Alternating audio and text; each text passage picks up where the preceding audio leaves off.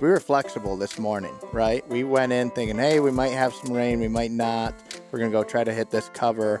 We get there, it starts pouring down, we peel back and come back in here to do this, and now the rain stopped and we're easing up. But one thing that I have learned with grouse hunting versus like maybe pheasant hunting or out on the plains is being flexible has a lot of value in it. And not sticking, this is my plan, I'm going to go hit this, walk this, turn over here, do that, especially when you throw the dogs into the mix and they're going all over the place and finding birds all. Having some flexibility, I think, will get you a long way when you're trying to chase grouse and not being rigid. Where do I start? How do I train recall? How long should we work on healing before moving on? Is crate training really that important? We hear these questions all the time, and there's one answer that will help with all of them. The complete step-by-step dog training course found at Standing Stone Supply. They break down the what, when, where, and how to train your own dog from 8 weeks to 1 year old. They've got it all laid out for you down to even the daily activity checklist to keep you and your puppy on track. Check out standingstonesupply.com and remember to use code GDIY to save 10%. This episode is brought to you by Visit Williamsburg. In Williamsburg, Virginia, there's never too much of a good thing. Whether you're a foodie, a golfer, a history buff, a shopaholic, an outdoor enthusiast, or a thrill seeker, you'll find what you came for here and more. So ask yourself, what is it you want? Discover Williamsburg and plan your trip at visitwilliamsburg.com. All right, everybody, welcome back to another episode of GDIY presented by Standing Stone Supply. I am joined with Mr. Gabe Stone. Gabe, how you doing? I'm doing great, man. We're sitting here. It's a bit of a soggy morning at Pine Ridge Grouse Camp. We're kind of reined into one of the guide shacks here and figured we'd kill some time and tell some stories in a podcast while we wait for the rain to clear out and maybe we can get back in the woods. Morale was high this morning. Everybody was hopeful. Everybody was hopeful. We were looking at radar and, oh, man, it's only going to be sprinkling around for a couple of minutes. And, I mean, what was it?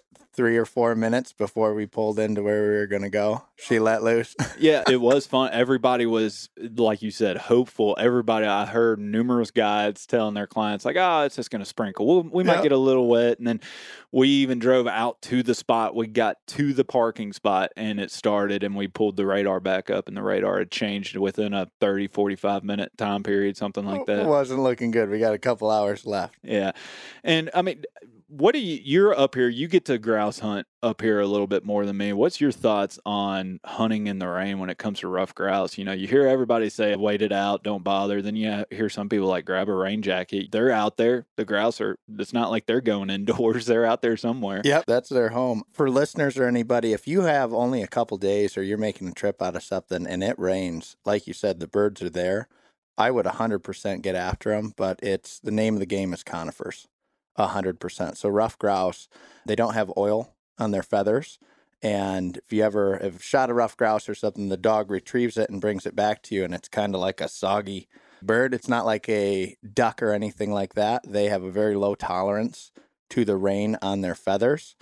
So they're going to be in conifers. They're going to be in a type of cover that is going to prevent water on their feathers.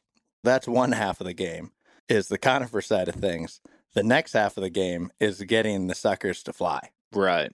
I mean, I've been there before where you see a bird in a tree and you kick the tree and he kind of hanging on to the limb like, nope, it's not happening, buddy. They feel protected. They don't want to go get wet. They don't fly as well. And yeah, kicking them out can be a challenge. Yep. Blowdowns, they'll get down in the blowdowns too. But again, they do not want to get wet. But I tell people, especially if you had a streak of rain for a period of time, right when that lets up, they're going to be out and about and they're going to be hungry. They don't hold a lot of fat on them, so they need to eat, and they need to eat frequently, and they don't want to get wet. So right when that breaks, they are going to be out and about. That is the time you want to be out there. Yeah. I mean, when it happens, if you're looking at your phone, looking at the radar, and it's starting to ease up, get the dog, get your stuff on, get out to the cover where you want to be.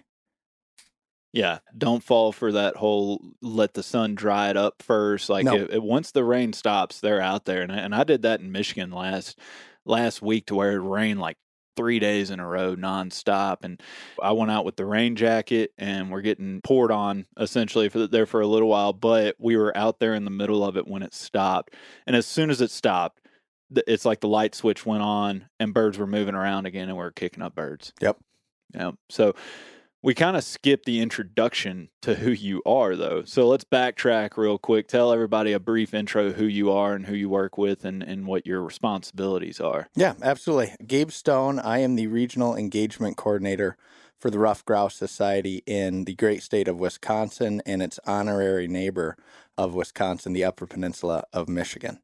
I'm originally from Southeast Michigan, grew up down there. We didn't have a lot of opportunities on wild birds there, and I always heard stories from my father of the ruffled grouse is what he always, I was convinced that was the name of it up until, 5-6 years ago. Down there, and just with the habitat decline and a bunch of various different reasons, the birds aren't there anymore. And I got into this sport, or I guess you could say lifestyle now, about 5 years ago, and completely changed my life. That's what led me to RGS. I lived out of a converted van for a while we called the Bird Wagon, and really got a hold of it. But anyways, Ruff Grouse Society, I'm the engagement coordinator for this region, and I focus predominantly with our chapters, members, some local fundraising events. We do various different types of events.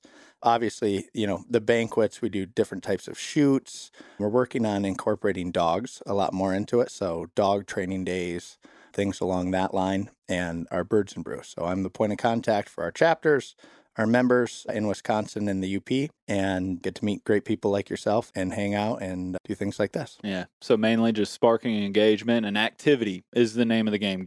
Keeping people involved ultimately. And then I guess outside of, and I want to circle back to your entry into the lifestyle and specifically how you ended up living in the van down by the river. But you're also currently, as of yesterday, you now have a secondary moonlighting position, if you will, as a upland grouse guide here at Pine Ridge. Yep. So you said it was 5-6 years ago you got into this? No, 4. 4 years. Yep, graduated in 2019, so it was the fall of 2019. I shot my first ruff grouse. And then fast forward 4 years, you went camping in your van essentially, and now you're an RGS engagement coordinator as well as a guide at Pine Ridge and just hopping all over the place, living the dream. Oh, yeah, man. It changed my life. When I was younger, I was always like, man, I want to find my thing. I was always into deer hunting, turkey hunting, spending time outside, but I just never felt like I had my thing. And that very first trip I took changed my life. I was a senior in college, and that was my last semester. And I went on this trip, got so hooked that I failed my very last class at college. Oh, man. Which was fine. I told the whole story to my professor, and I got a B out of it. So it all worked out. But yeah, it grabbed me like I've never been grabbed by anything else. Was the professor a grouse hunter or dog guy at all? No, he just thought, he was like, man, you're really getting after it. And I kind of a sales guy or whatever. And it was a 25-minute conversation. He said, you know what? I think a B. A B sounds good. And we shook hands, and that was that. A B's good enough, but a C, just see your way through it. That's kind of the mentality. I would have took a D- all day long. Absolutely. Well, speaking of previous knowledge and growing out of that or growing into something new, tell me the story about when the ruffled grouse became the ruff grouse to you and your entire lifestyle got turned upside down. Well, technically, the first ruffled grouse would be considered a partridge because he was sitting on the ground. I was going to say, road hunting? Did you just ground swat it or 100%, road hunt? 100%. I think I'm going to try to put an article together one of these days that says something along the lines of the confessions and evolutions of a ground pounder. But I'd always gone on a camping trip in the fall in the UP. I'm from Southeast Michigan and always loved to get up there in the Northwoods in the big country at the peak colors, and it was always beautiful. And I've heard all these stories from my dad growing up, and it was always this romanticized thing of hunting these wild birds. And it was actually a Project Upland film that I don't know exactly how it correlated or popped up on my YouTube feed, but sometime ahead of that trip, a week or two, it came on, and I was, oh, this looks kind of interesting. I clicked it, watched it, and I was just like, wow, that's Blown away. amazing. Yeah, and it's so, again, so romantic, and I was just like, man, I'm going to watch another one, and I watched another one, and I watched another one, and I said, Down the rabbit hole you go. I called my dad, and I said, hey, I'm going to take a shotgun up there with me and try to chase some of these ruffled grouse. And he's like, well, man, that's awesome. You should. He's like, I never thought about that before. When you go up there, you should definitely do that. And it was the first or second week of October. And so that's what I did. And I stopped at some little sports shops along the way. And, hey, I'm looking for ruffled grouse, any tips or any places to go or anything. Oh, and I got it like 3 times. What are you talking? You just need to just drive down the logging roads. They come out there. They don't live in the woods. They live on the road. No. And do that. And so about the 3rd time I heard that, I was like, well, I mean, the general consensus is this is what you do. You're looking and I was like, no. I saw on this YouTube video, they had like a dog There involved. was a dog. It had spots on it. I don't know. There was a bell somewhere in the middle. And yeah, I was obviously dogless at that point. So that's what I did. I was up somewhere in the UP and there was this little road sign. It wasn't an official road sign that some guy hammered in, and it was kind of cockeyed and it said Partridge Lane. Okay. And I remember distinctly, I need to go find it and drop a pin where it's at, just so I know. You got plenty of people typing in Onyx. Partridge Lane. There's probably it's not 20 a real of road, them. folks. Some dude put it up there. And I remember driving past it and just catching a glimpse of it and looking over, because my dad would also call him Partridge. I said, well, that's about as good of a sign as any. So I put her in reverse. Ripped a Louis and burnt down it. And yeah. That's the story of my first bird. It was out in the road. He got kind of out off the road, jumped up on a stump or a stick or something, and kapow. That was it. And you're sitting there like, man, 1 for 1. This isn't that hard. Yeah, that's what I said. I was like, this is great, man. I could do this. So that trip then turned into, that camping trip was 100% focused on trying to find birds. And I'm reading articles when I was in town, when I had service. I didn't have any other, material with me, and just trying to figure it out. Actually, it's funny because we got a lot of rain up there, and I distinctly remember searching. It was I don't know the article, but I'm raining. I'm like, okay, this is a different thing. How do I find these birds? And the article said, go into the conifers. And I did, and that's when I shot my first one off the wing, and I also put up a woodcock. And at that time, I thought I was just the dude for finding a woodcock. It was the your first shingle time, out, taking clients. I'm guiding Yeah, now. it was the very first time I ever saw a woodcock. I've seen pictures of them in sporting journals or whatever, and I was just besides myself holding this bird in the long beak and the goofy looking but beautiful at the same time. And right. At that point, I thought that was the hard bird to get. And I called my dad. Oh, you never believe it. I shot a woodcock. And since then I've heard, I've found out it's kind of switched a little bit. To where the grouse use the woodcock as cover. Oh man. And we're definitely getting to that, because you and I had a walk the other day that we'll have to recap, because we came back and essentially, all the stories and examples you can hear chasing these crazy birds with dogs. Like we kind of experienced a rep or two of each example that you hear or read about. So it's one of those walks that we're going to talk about. But I want to know from you getting involved, and you're like, I'm the greatest grouse and woodcock hunter ever born. I'm up here shooting them, finding them. It's no big deal. Right off the road. The guy on the video needed a dog. I don't need a dog. When did you come back down to earth? Because these birds have a very strong proclivity for humbling even some of the better shots I've met in life. And so I'm assuming that you didn't stay on that high horse for too long before you're like, you know what? I need some backup. I need some better education. Maybe let's throw a dog or two in the truck too. Oh, absolutely. And I knew I didn't quite have my stuff in the group by any means. I'm like, I'm lucky that all panned out. Like I said, I was trying to read all sorts of articles when I was up there. The whole camping trip turned out into this bird hunting expedition, trying to figure it out. And all the articles were referencing dogs. And at that point, it kind of clicked in my head. I've always had childhood. We had kind of grew up on a farm. We had dogs running around. Always been a part of my life, but never any bird dogs. And I had never really interacted with any of them. So on the way back, I started looking into different breeders, this, that, the other, trying to read articles on how to select a dog, where to go, figuring everything out. And then this steamrolled into why I failed my last class in college. They completely engulfed me, trying to find breeders, trying to determine what type of dog I wanted, reading, dog profiles, XYZ, watching as many videos as I could, trying to see how different dogs worked, et cetera, et cetera. And long story short, I don't remember exactly how or where, but I found some dude in Wisconsin and at this point, COVID started. So I graduated December 2019, and then right into it, we had COVID. Take that for what it's worth. At this point, I was looking for a dog right in peak COVID, lockdown, not supposed to leave the state type thing, and found this guy that had a Brittany in Wisconsin and called him and had given him a deposit a couple weeks ahead of time. And I was staying at my parents' place then, and I loaded in that morning.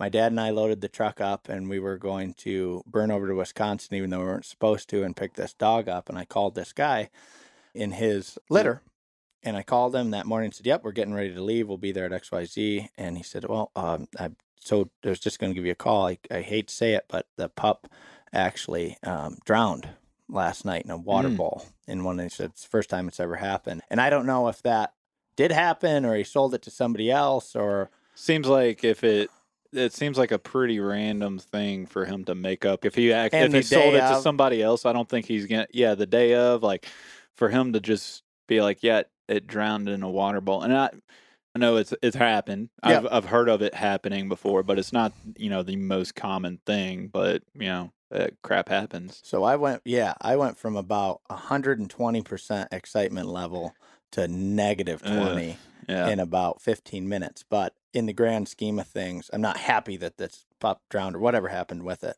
But I'm extremely grateful of where that has me now.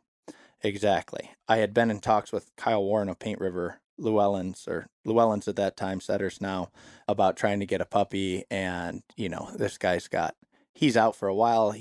That's a pretty dialed program. And that's not the guy you call to have a pup in 3 months. Yeah, that spring. You call for 3 years. Yeah, ahead of time. And I was hounding him, and he's like, "Nope, it's not going to work. Like, I can get you on a list. We can, and we had wonderful conversations. He talked to me for, collectively hours in a couple of different calls we had trying to iron me out. And I'm asking him all sorts of questions. And so then this happened with this little Brittany pup, and I got back on the horn with him, and I was just relentless.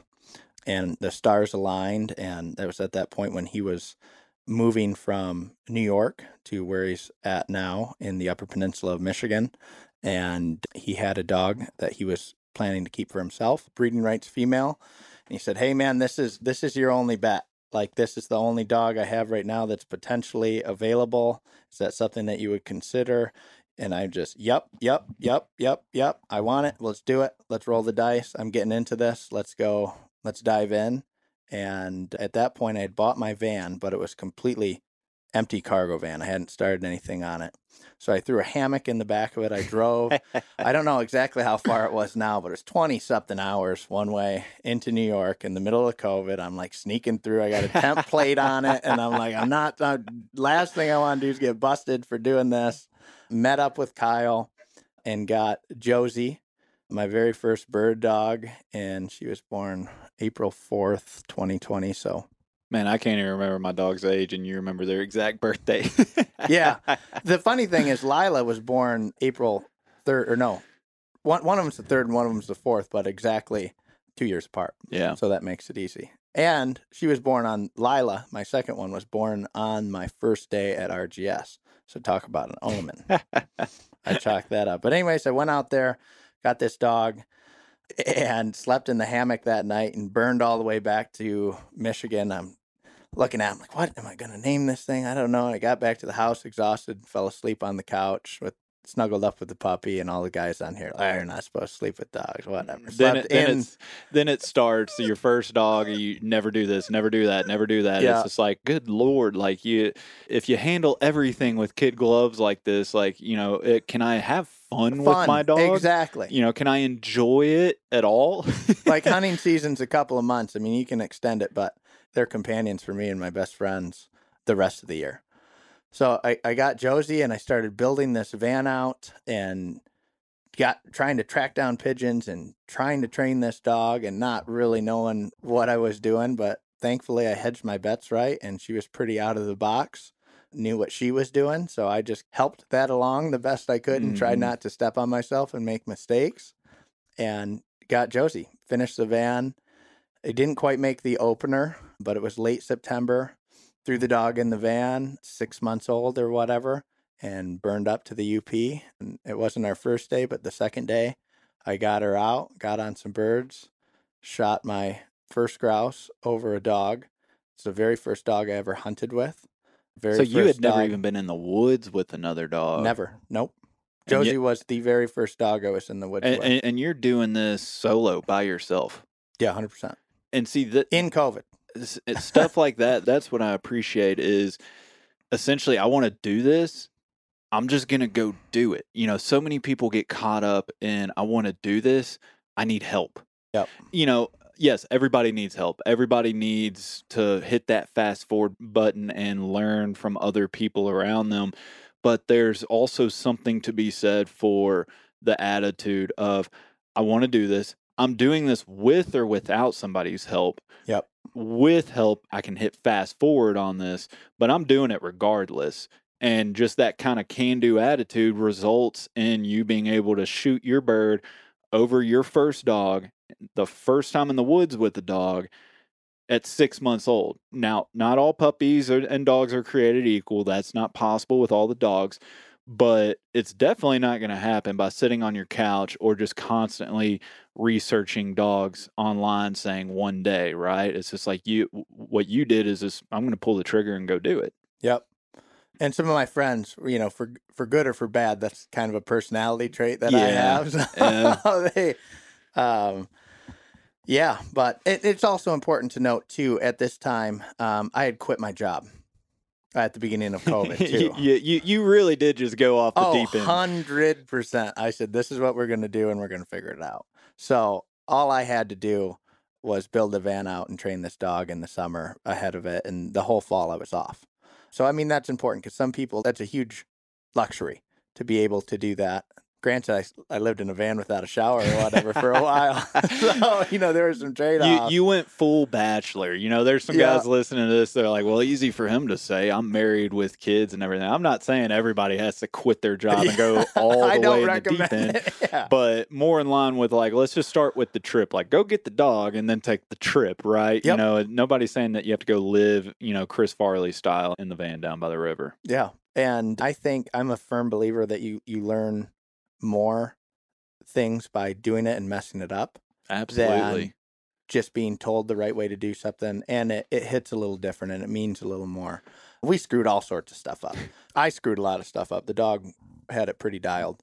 But yeah, we did that and lived up there out of the fall. I came back for deer season in Michigan. Grouse hunting closes down for firearm gun season. Came back down for that and then burned back up there in the snow. Thankfully, I had a little heater in there, and we ran the season out until about Christmas.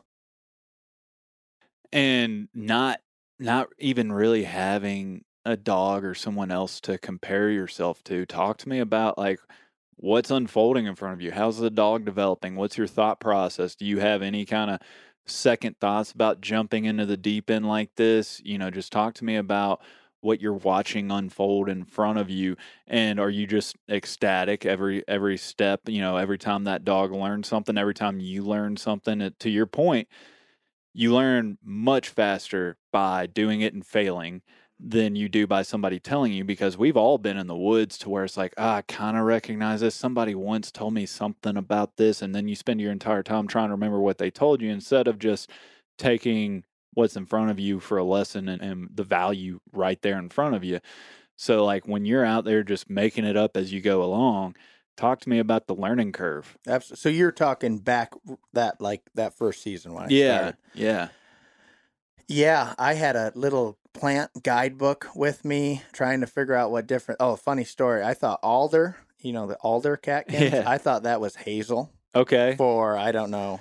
Not the worst thing to misconstrue. They're both good sources. Yeah, it's not. They're both good sources. Grouse, it's not necessarily a preferred food item, but the nice thing is they love holding up in it. Exactly. So that's where I think I'm like, well, I go in here and I find birds. Yeah. So this is great. There was a lot of that. I found out that the conifer game is pretty important instead of just a straight monoculture kind of aspen stand without understory or this. I mean, there's all of this is super complex, and I'm by no means an expert.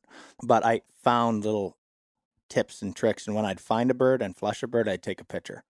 I'd take a picture of my point of view of where the bird was and anything else kind of right around that looked like, oh, this is kind of stand out. Maybe this had something to do with this.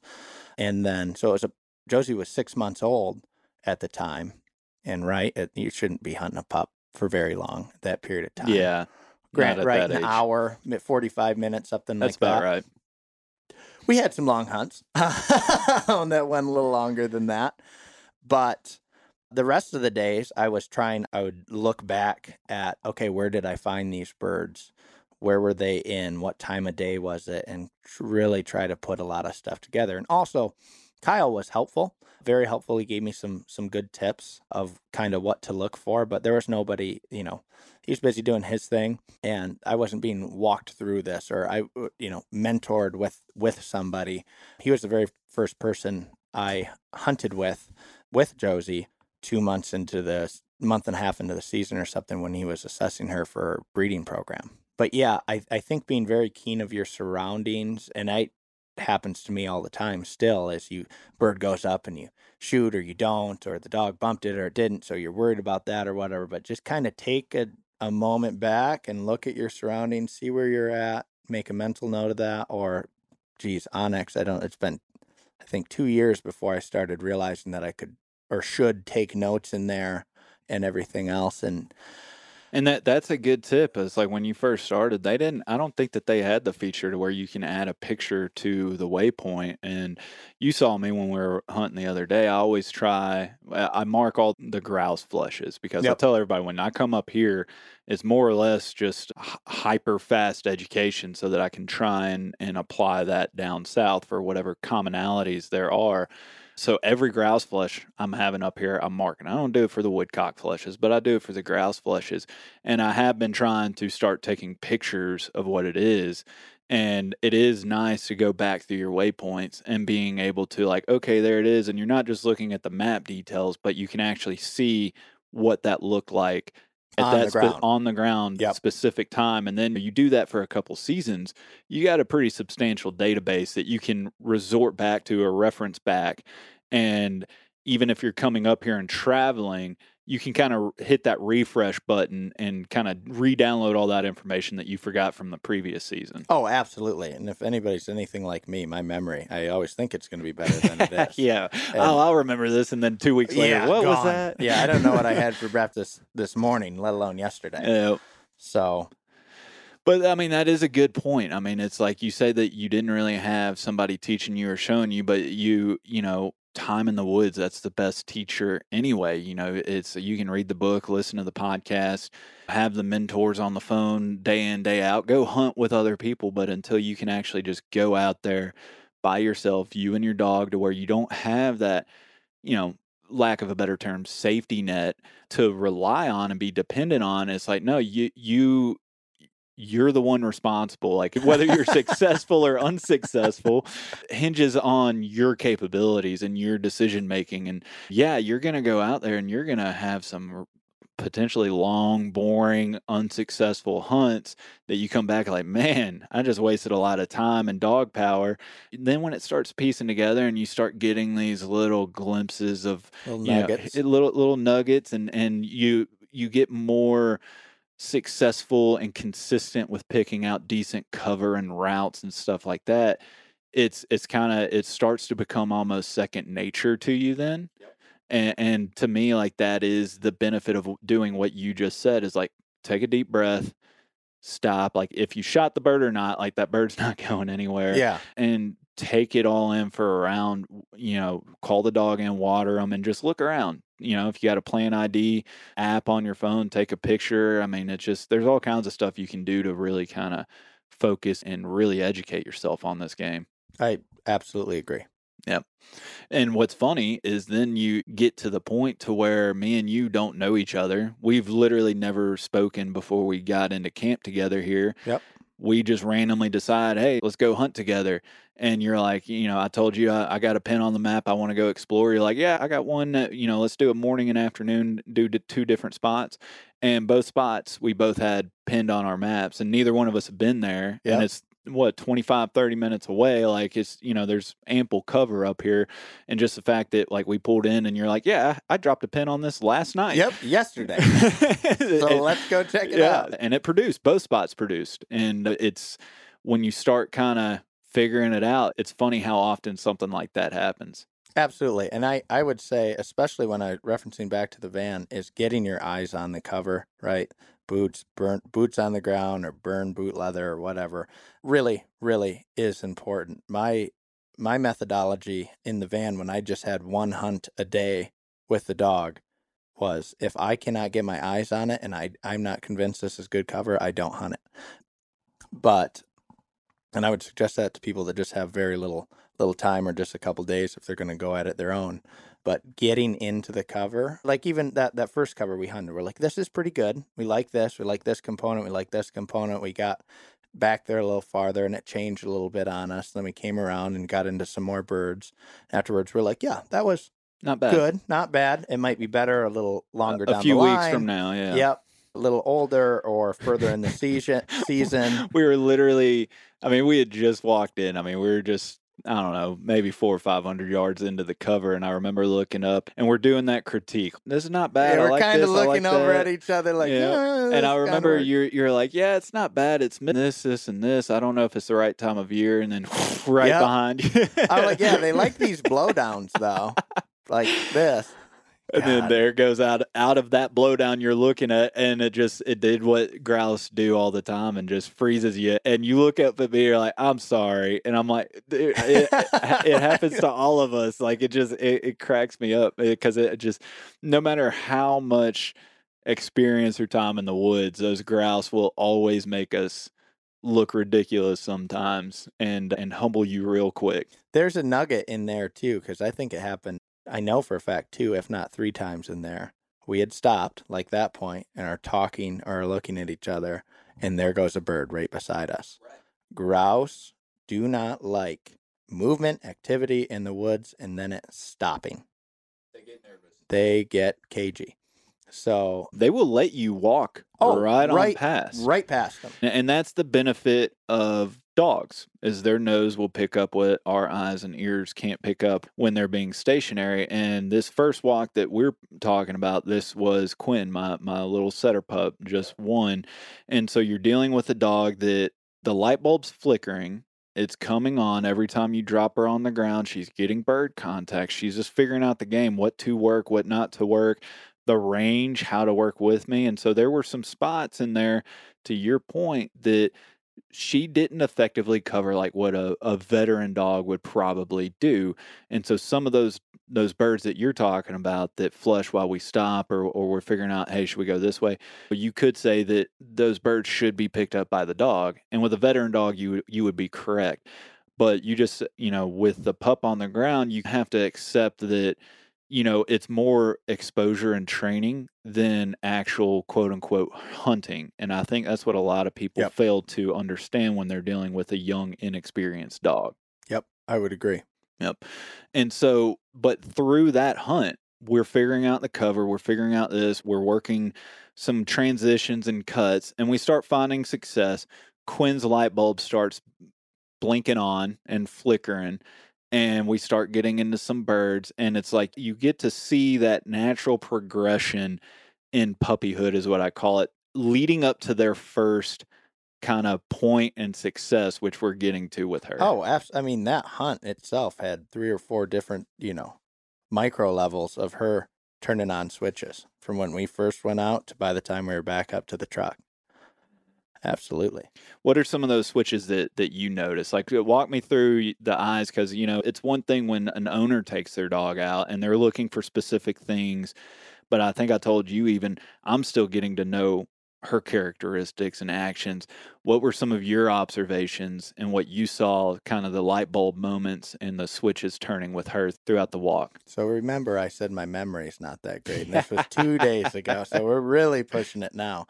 A couple things I noticed is, especially after that bird went up, the very first bird beside me, she was doing real nice kind of cast, but I noticed her come back behind us and kind of out to the side, kind of clover leaf instead of just out in front, which I really like in a grouse dog.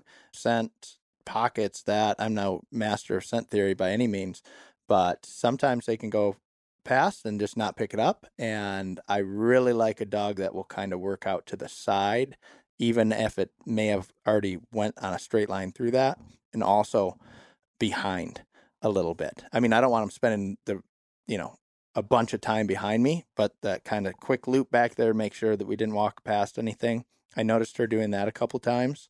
I think that first bird that flushed right next to me, the foot kicked up, and I think there was a wild flush. She didn't write everything off behind her, or that she, did a straight line through. It's like, oh, that might be worthy to kind of loop back a little bit and pick up some different scent on.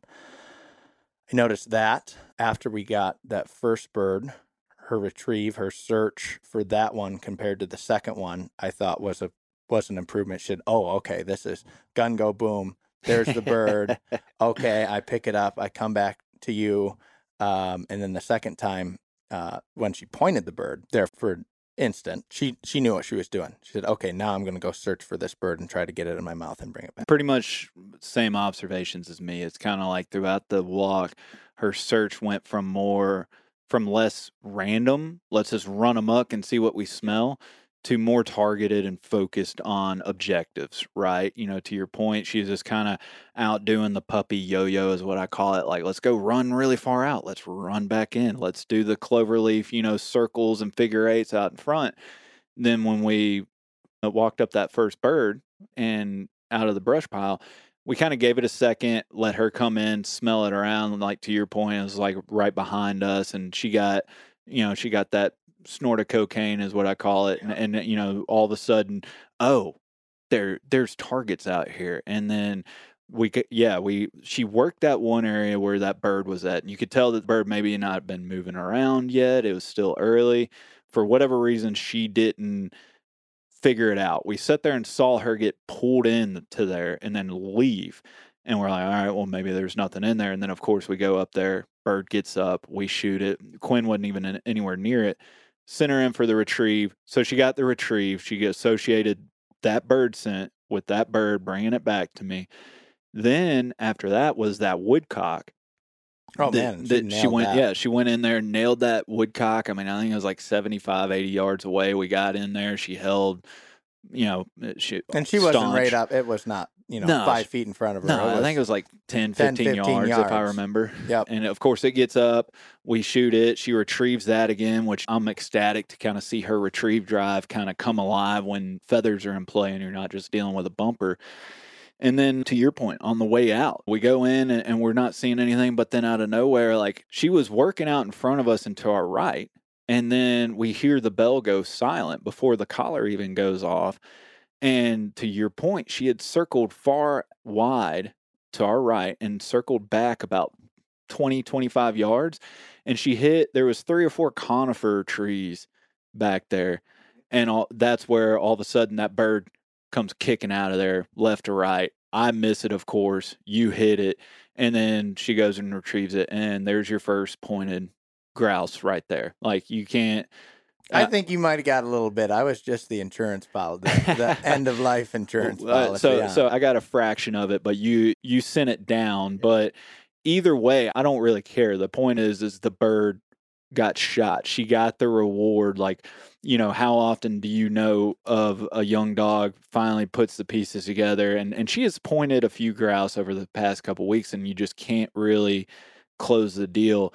We finally got the entire equation, the sequence down to where it's just like, okay, that light switch should be on, and now it's off to the races with this. And that's what I told you back at the truck. It's like, should we have had more grouse in the bag on that walk? Probably. You always probably should. Right. But it was awesome. Exactly what you want with a young dog on the ground. The lessons, and that's what I enjoy about working pups on the ground, is when that progression to where it's just like closer, got it.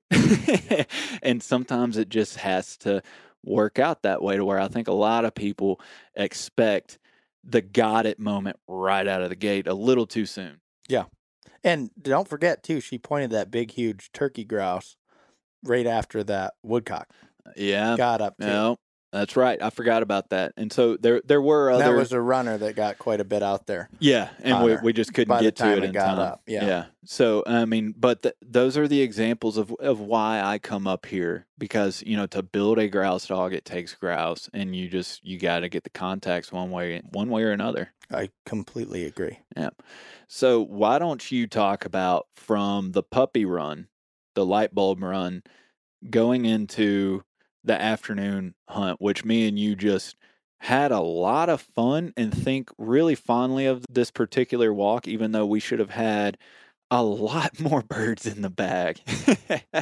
We could have done a little bit better shooting. Right? Yeah, they were two completely different hunts. One is the cover was quite a bit different when we got back on that second spot we went. I mean, both of these hunts, we were out, 3 hours the first run? Yeah, the first one was just under 3 hours, and then the run we did with Lucy and Lila. That was Lila. It was Lila. Lila and Lucy went out, and we were out there for another 3 or 4 hours on that run. That was a bit longer one, and it's like when you just keep running into freaking contacts and birds like that.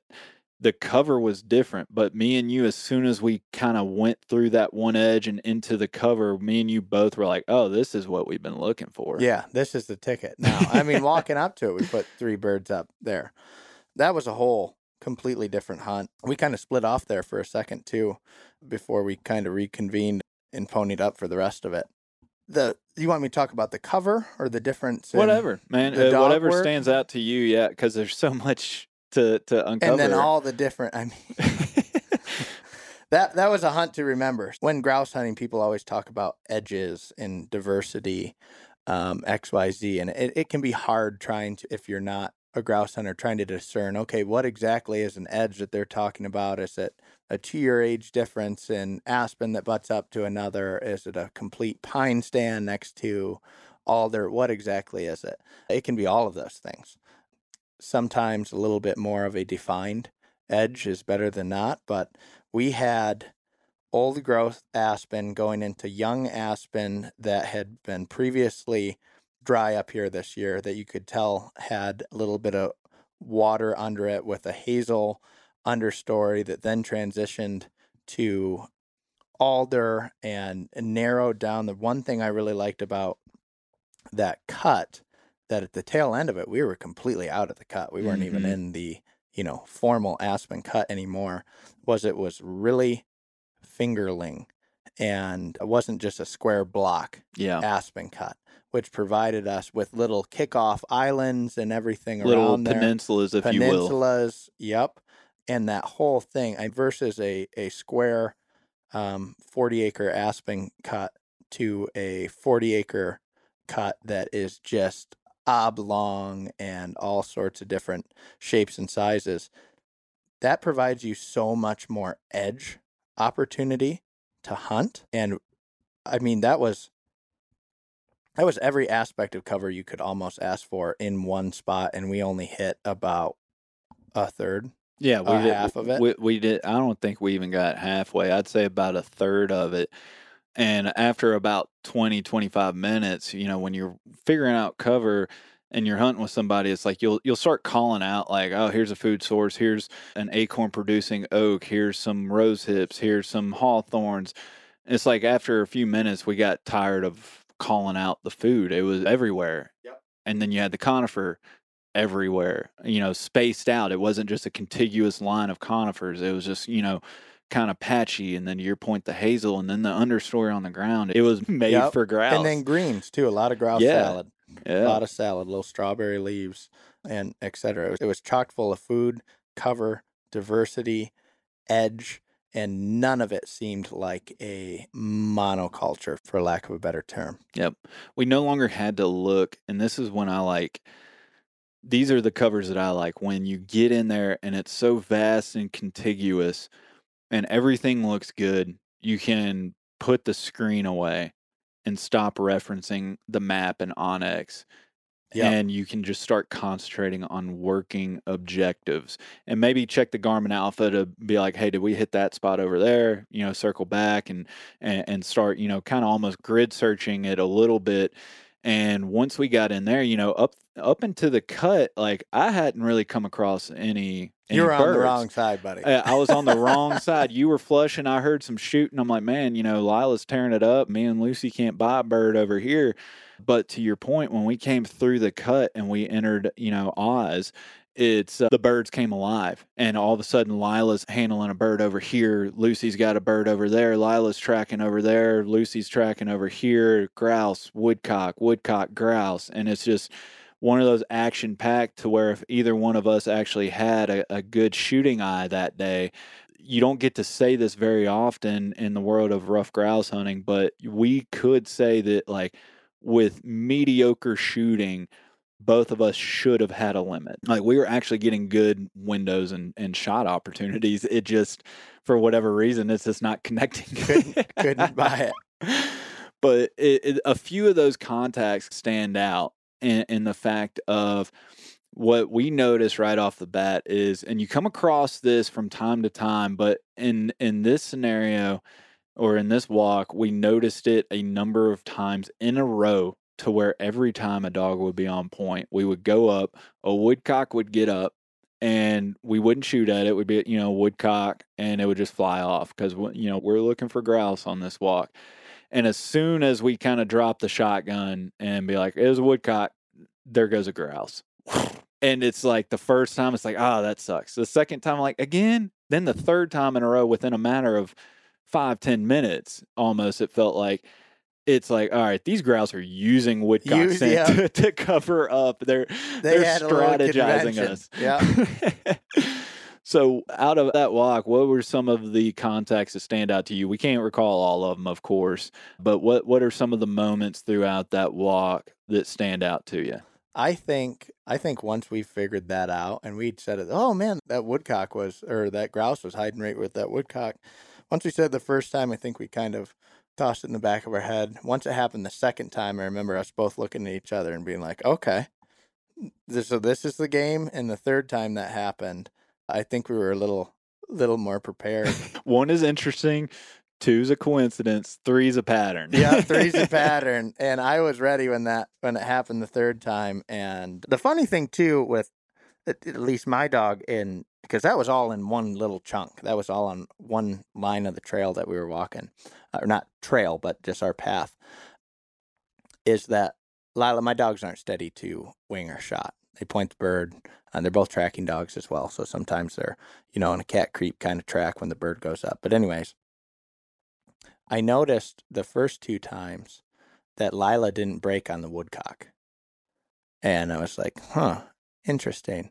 And when the third time that happened, she was still standing right there. And I was looking at the dog, and here comes a grouse, Mach 4 out of a conifer. And I don't think I connected on the first shot where it was kind of in the open. And the second shot was straight through the conifer that it was flying into. And you yelled over, man, do you get up? I don't know, man. You've been kind of shooting like hell. I don't know if I did. I'm like, I felt like it was right on it. And there goes Lila and Lucy. I'm trying to think, did you shoot a woodcock before that? The one with Lucy? I think it was around the same time you shot the grouse. And then I went over there. I can't even remember which dog was on point. It was like there were so many contacts. And then a woodcock got up. I shot at it. because that's right. I shot at it because Lucy was on point and Lila was backing, and it was just too gorgeous of dog work. Not perfect. Exactly. It was if you're just gonna perfection. Shoot a woodcock, shoot it. It's like it's got to be perfect dog work, and it was just one of those like picturesque. Like if you had a camera, like it'd be a frame-worthy picture of two gorgeous dogs just slammed and staunched up.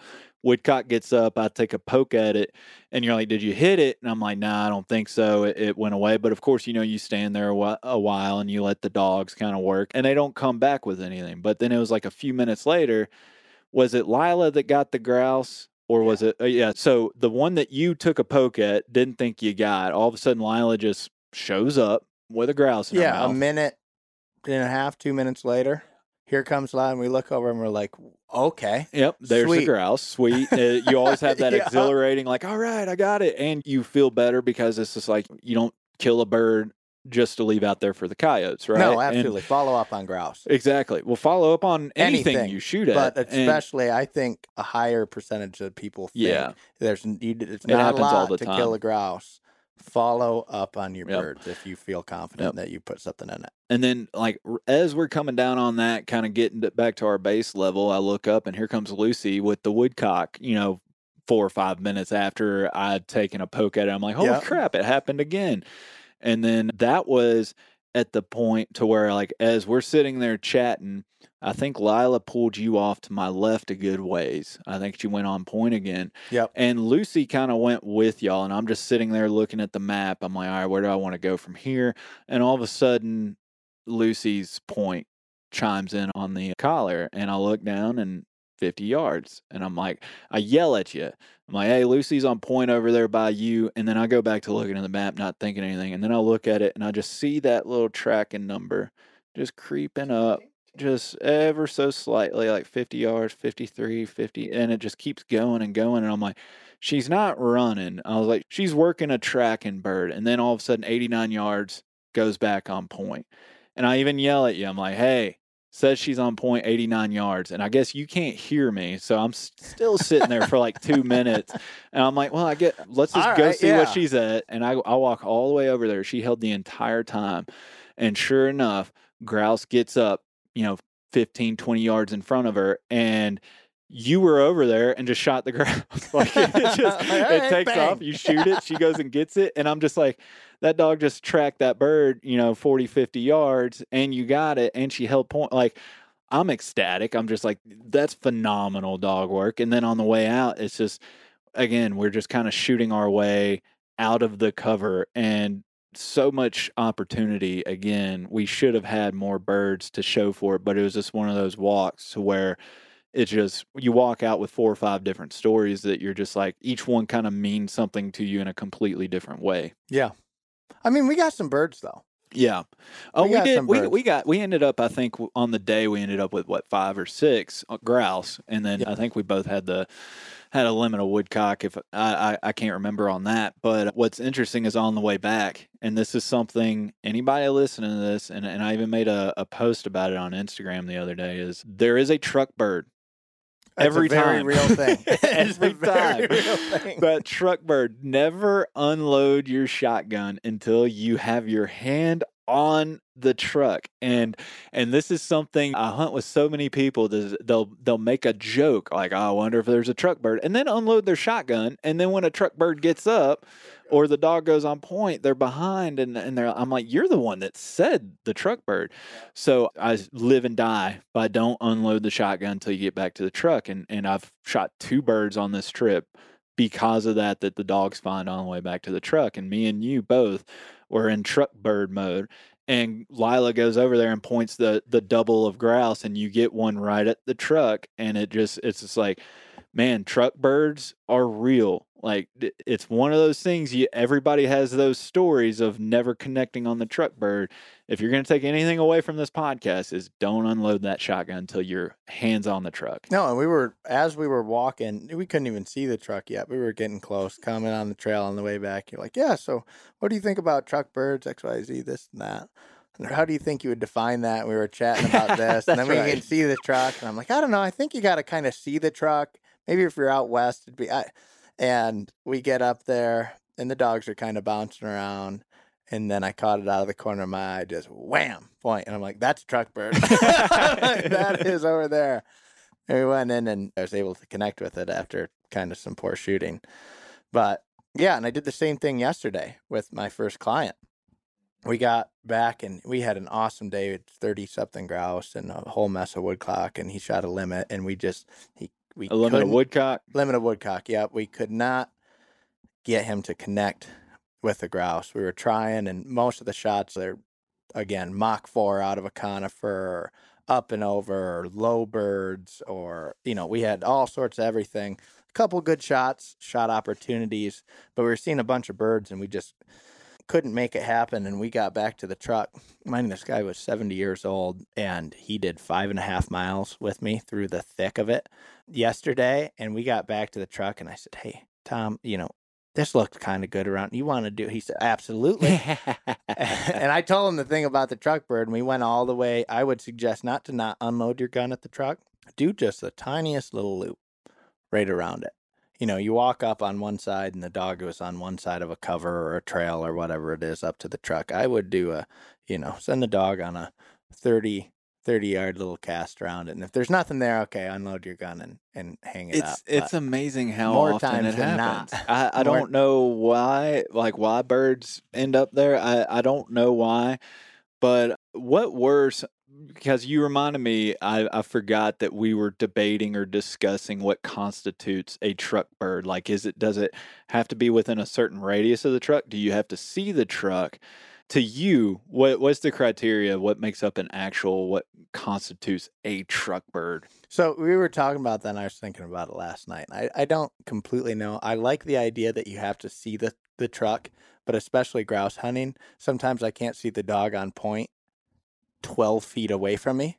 Right. If you're in something like that and you parked right on the edge of the cover, I would say my definition of a truck bird is when you, in your mind, are close enough to the truck where you go, oh. That you're starting to undo your vest. Just like bummer, whether bummer or wow, we had a great time. When you in your mind have concluded the hunt, that was it. Man, I wish we would have got that last grouse or XYZ. So it's more of a mental radius, if you will. And I would agree with that, to where we all know it, to where you start reaching for your keys in your vest pocket. You to break hit the gun. Unlock. You're going to take a shell out. You snap your vest. Yep. Something like that. That radius where you're like, you've mentally concluded the hunt. This was a good hunt, or man, I wish this would have happened better, or where am I going to go next? That's the point that you're in truck bird territory. If it seems counterintuitive to you, if you have to purposely make an effort, keep the shotgun loaded, and you make that choice, there might be a truck bird, then that's what constitutes a truck bird. Because to your point, if you can see the truck, but if you go out west, you can see freaking 500 yards. That doesn't count. Then in the rough grouse woods, to your point, you can't see 30 yards sometimes, especially if it's a winding trail. But you bring up the first time experience, because, me and you had that awesome hunt. We came back, it was just one of those hunts that we left at shooting light. We stayed out there. When you're in birds, you don't leave them. Yeah, we ended up dropping Rachel and the vet. We dropped them, for another walk through the woods, a real quick, just hour walk with them, and they were pointing and finding birds. And again, if we could shoot, I still think I did wing that one, and unfortunately we didn't recover it before it pitched out again. It went down. Then the next day you go on your first guide hunt. So how was it going from that high of a hunt to where it's just man, birds everywhere, trigger happy, having fun, to now you go from trying to get yourself into birds, now my job is to get other people into birds? Yeah, so I'm helping Jerry out for a couple of days up here. We just concluded a big event that we had with RGS in Minnesota, so I'm in the area. And obviously we went out the other day, but yesterday I guided for him, and I got paired with an awesome gentleman. His name was Tom. It was different, but I would say I've taken people out in the woods before with work for RGS, for some fundraiser stuff, other things where I've acted right as a guide, but not in the perfect official sense. So it wasn't completely my first time, but it's a whole different perspective. I was very curious of, am I going to, on a one-day thing here or there, for work or whatnot, you feel rewarded from it. But I'm like, am I going to enjoy not carrying a gun as much, or is that going to, detract the experience for me, or am I going to get the joy out of the dog or the joy out of, I was just curious about all these things. Man, I had a freaking blast. We had a riot. He hadn't been, gentleman's from Tennessee, and he hadn't been up in the Northwoods for 10 years. 10 years was the last time he was at Pine Ridge. And I told him the night before, I said, hey, and he told me, that's my name, etc. And he told me kind of quick in the conversation that he's 70. Perfect. I'm trying to plan the next day ahead. And I said, do you want to walk some trails? He had 2 dogs himself. He had a setter and a brand new. Because part of this game is figuring out the client's physical capabilities, especially when you get around that age. But he did not look 70. Didn't look 70 at all. No. And he had a 4-year-old setter and a 6-month-old Brittany pup, and we're talking about kind of the game plan and stuff. And, would you like to get into woodcock for the pup or one of your dogs? Do you want to get after grouse? And he was like, nope, I am up here to hunt grouse and chase them. And I said, are you cool kind of going? He goes, man, you can send me through the shit. And I said, I love it. All right. I said, game on, buddy. I know what we're going to do. I had such a blast, and hearing people's stories and, the time when you're in the truck going from cover to cover. There hasn't been very many situations in my life where I've got such a sense of knowing somebody in such a short period of time than when hunting with them. And in this perspective, I was guiding, but I took a lot away from that. And we had excellent dog work. We got his 4-year-old on a bunch of birds. In total, I think we moved low 30s grouse and a whole mess of woodcock. His dog pointed some woodcock, retrieved one, had 2 excellent grouse points. My dog, I took Josie out, my 3.5-year-old. She did some excellent dog work in the first cover we were in, put her up after that. Overall, it was a great experience, and it was tremendously rewarding. And you hear people's stories, outside of hunting, their life, their stories, their family, XYZ, and it's exciting to be able to share those experiences with people in that sense when you're hunting. And you talk about like Pine Ridge. This place is a very, very special place. Jerry's a curator, in my opinion. You look at all the art on the walls, the different signs, the people that are here, everything else. The sense of camaraderie up here is hard to explain. It really is. And I was just excited to be able to be a part of that and be able to take a gentleman that just retired on his first grouse hunt in 10 years and share the day with them. But I tell you what, those birds weren't playing fair yesterday. I would have loved to have been able to have him connect with a grouse, but it just wasn't in the books. I think I would echo so much of that, especially, coming from somebody who wouldn't be technically described as probably the most social person outside of, hunting in the dog world, such as myself. I can say, not to like overblow it or over romanticize it. I think that, there are other people that do the romanticizing stuff so much better than I could ever do it justice. But to kind of echo or mirror what you're saying, it's like, it's amazing how many friendships and connections you make just by sharing the woods. And then it's like, you come to a place such as Pine Ridge, and I've heard about it, read about it, seen posts and stuff like that over the years, but you finally kind of come here, and I was excited to see it for myself in person. And you nailed it on the head to where, like, Jerry has built something to where, like, if you could bottle up that experience and getting to know somebody within the woods in that short window of opportunity, that hour, 2, 3 hour walk, and by extension, bring that into camp with you to where you don't have to be in the woods getting to know them throughout the course of a hunt. You're doing that in camp over food with a beer in your hand, a drink in your hand around the campfire.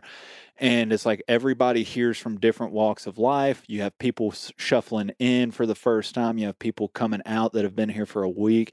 And it's like there's never this awkward exchange to where it's just like, oh, I didn't see you yesterday, you're brand new. Like, it's just everybody comes together, and regardless of what they do for a living or where their background or their age, it all focuses around rough grouse, woodcock, the dogs, and the lifestyle in general. And to me, like, that's not something you can't just slap up 4 walls and cook dinner for somebody and call it grouse camp and come across that same vibe if you will.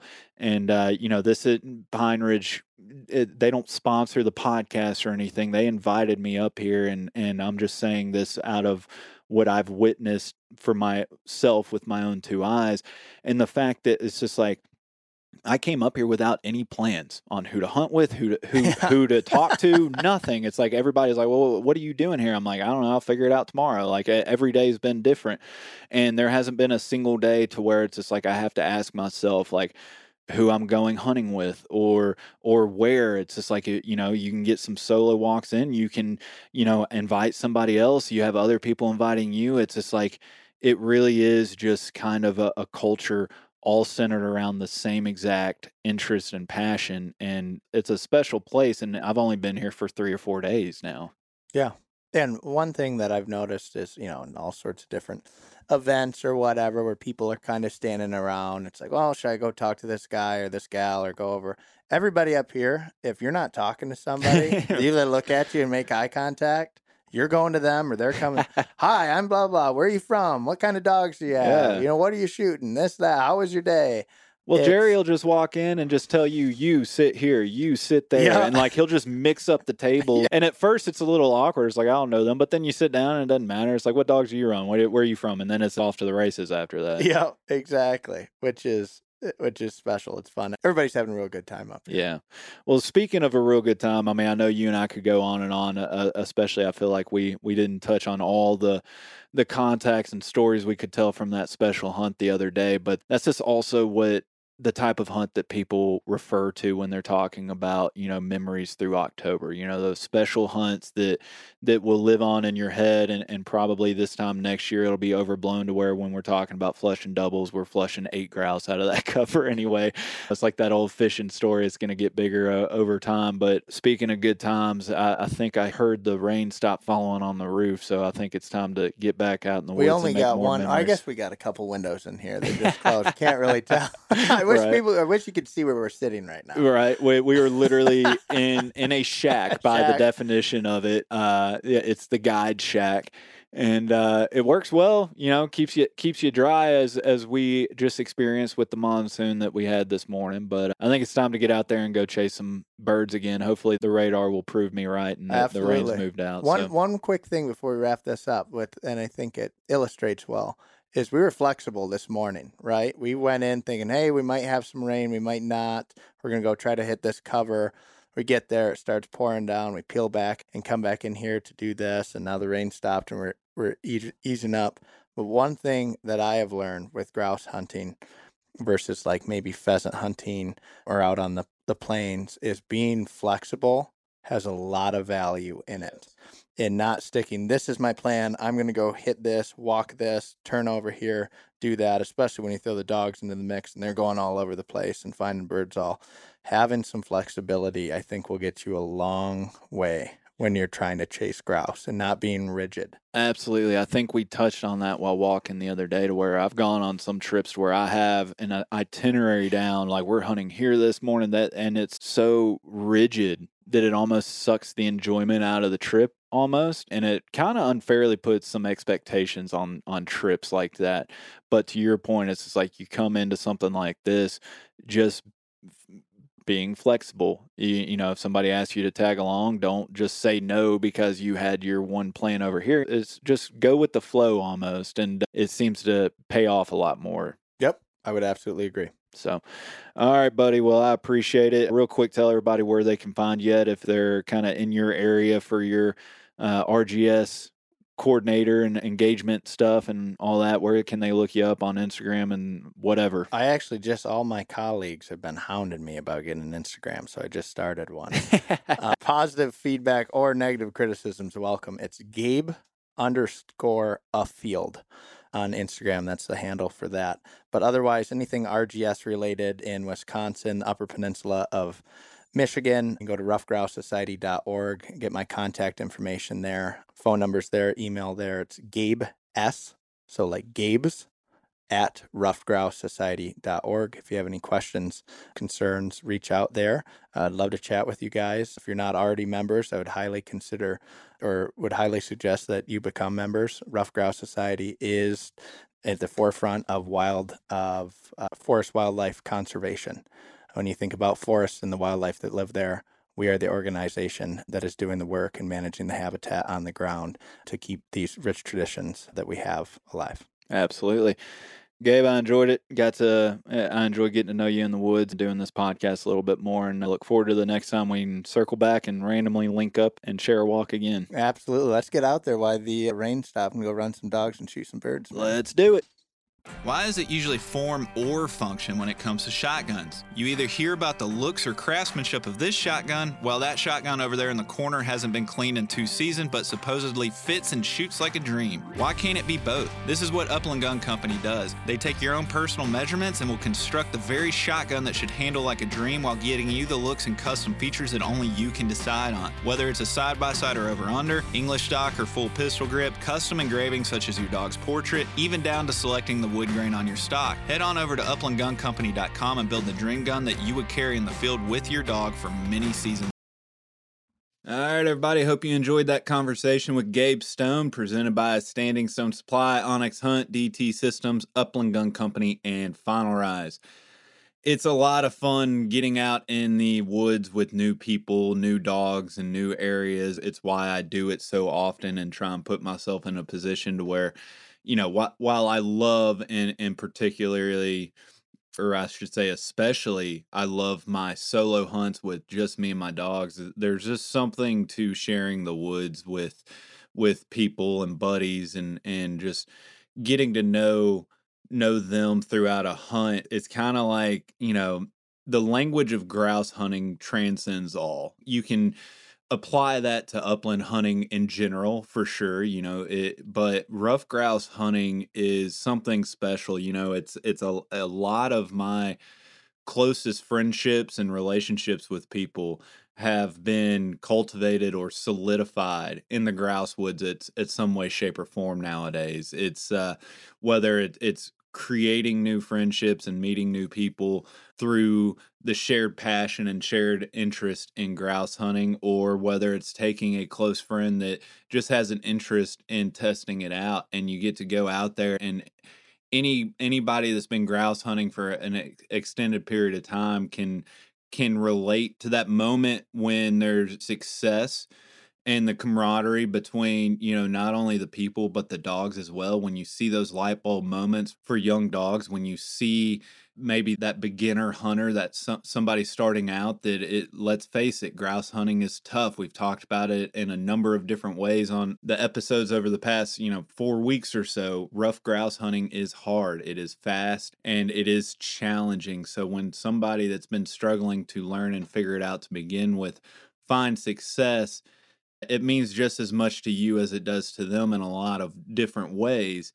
And that's why it's just, I don't shy away when a lot of people ask me to go hunting. And, you're not going to get along with everybody out in the woods, and not everybody's style is going to complement each other very well, but you don't really know that until you get out there. But this experience and getting out with Gabe and a few others on my recent trips, they're great examples in the fact that I didn't know Gabe from anybody. I mean, we had never spoken. I didn't even know Gabe existed until I got up there and we met around the campfire, and then we started talking. And, the conversations ranged from, what kind of dogs you run and why, all the way through our life-changing conservation practices and our outlooks on things. Everybody kind of knows those tailgate discussions and campfire discussions, but just getting out and sharing the woods, it was a lot of fun. We found success. He got to see my dogs work. I got to see his dogs work, and there was great dog work and great shooting, and there was poor dog work and poor shooting. I mean, everything that kind of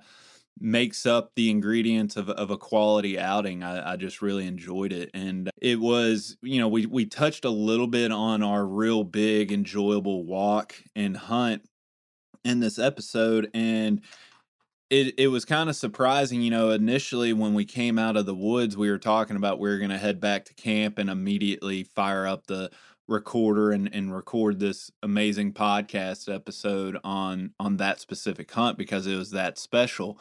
But then when we got back to camp, you get around all the other people, the guides, the guests, and you get caught up talking. But next thing you know, it's just too late. And so we kind of put it off a couple days until we had this moment to where we got reined in to the shack. And so we decided to go ahead and hit record. But just in those 2.5 days, whatever it was, from that one hunt that we had to when we finally had a chance to sit down and record, we forgot so many of the details. Everything that we were going through the woods in that hunt, talking the entire time about, man, we got to bring this up. We got to bring that up. We got to talk about this. We got to talk about that.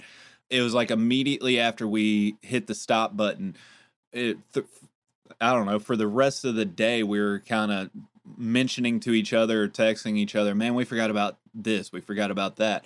And it got me thinking, I've talked about this on other podcasts. I've talked about this on mine here and there, is the importance of journaling, and not so much just like everything doesn't have to be practical or pragmatic or serve some sort of purpose to get better. I mean, I think everybody that listens to this kind of understands my affinity for tools such as that helps me get better at things. But at the same time, I need to do a better job at journaling and at least cataloging or archiving some of the details to these hunts, because now we're a few weeks removed, and just some of those moments that meant so much in that particular time and space, has the details have kind of left. And I feel like if I do a better job of cataloging that, then maybe some of those details stick around. And I think ultimately that's what the writers and the photographers in our space do such a good job of. I mean, it just,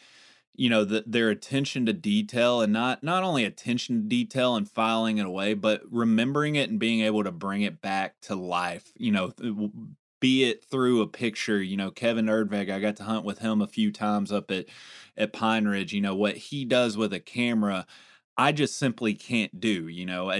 I take some decent pictures from time to time, but more or less that's just luck. I just kind of pray and spray and just take a whole bunch of different pictures, and 1 out of 1,000 might be decent. But guys like Kevin, it really is an art. And then, you talk about, there's a handful of writers in our space that it's always worth checking out, because they just have a way of painting the picture with words. And it's, I don't really see myself, or really don't even have a desire to be one of those guys that can romanticize things so well. But I'm not gonna lie, there are some hunts and some memories that I wish stayed fresher on my mind, if you will. Anyway, take that for whatever it's worth. If you're not cataloging or journaling in some way, shape, or form, I highly encourage it. I know the episode I recently did on the Birdshot podcast with Larson, we were talking about that briefly. I think it was in part 2.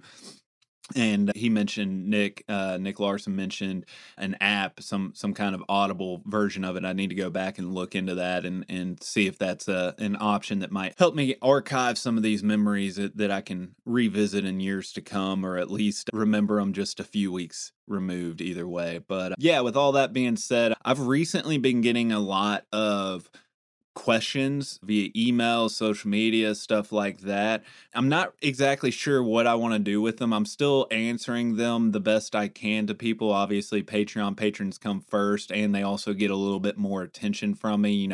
I'm a little bit more available and quicker to arrange and schedule a call if there's a question that just requires a little bit more context or follow-up. But all these other questions and answers, and I'm starting to list them out. I don't know what I'm going to do with them, but I'm kind of toying around with the idea of maybe I compile them into a specific episode. Maybe I knock out like my first solo episode doing that, or maybe I just kind of sprinkle them in, do one, on every outro or something like that. If you have any kind of preference or thoughts, if you would like a question on every single outro that I answer, let me know your thoughts. If you would like to hear a Q&A dedicated episode on occasion, let me know. If you have any questions yourself, this can be anything dog related or lifestyle related or hunting related, whatever kind of floats your boat, by all means, shoot them to us. You can do it on any of our social media platforms. We're on Facebook, Instagram,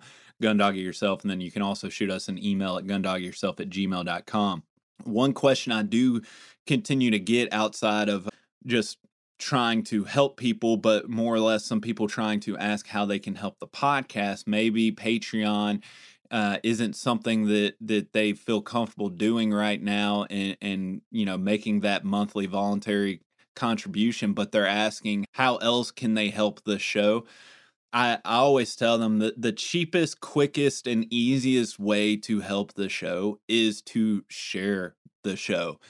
Get people listening to the show, send one of your favorite episodes to somebody you think it might help, whatever. If you see our posts on social media, hit that share button, hit that like button. I mean, I get a ton of people saying, "Oh, I saw your post. I love that picture." And then, they didn't like it or comment it.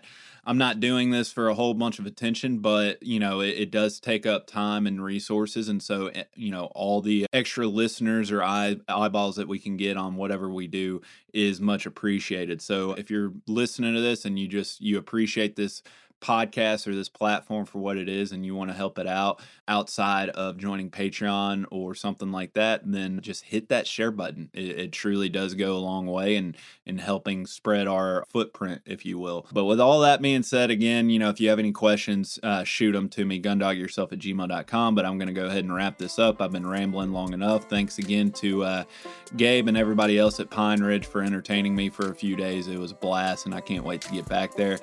With that being said, I will talk to you guys here soon on another episode of GDIY. Appreciate it. Everyone seems to have the same questions or concerns when they start trying to decide which kennel to purchase for their vehicle. Perhaps it's time to stop asking all the questions and just design the perfect setup that meets your exact needs. B-Pro Kennel specializes in designing and fabricating custom premier dog boxes handcrafted right here in the USA from high-grade, lightweight aluminum. They'll get you set up with the size dimensions, lighting, storage, battery boxes with solar charging, and anything else you can dream of. Stop stressing over buying the wrong setup, just have to replace it again in a year. Go ahead and check out bprokennels.com and get exactly what you want. If you're considering changing your dog's food soon, then be sure to check out Eukanuba Pro Performance. Their science-backed formulas are designed to take your dog to the next level of performance. They also now have the new puppy formula to help your pup start strong and live active. When looking at all the different food options, remember Eukanuba to help power their ultimate performance. Hey, what's going on, everybody? It's Bob from Lone Duck's Gun Dog Chronicles podcast. I hope you just enjoyed the episode you just listened to. And if you did, I think you'll enjoy hopping on ours. We've got professional retriever trainers and upland bird dog trainers from across the country and world sharing their tips and tricks and great stories to help you and your dog get ready for the season. We'll see you there.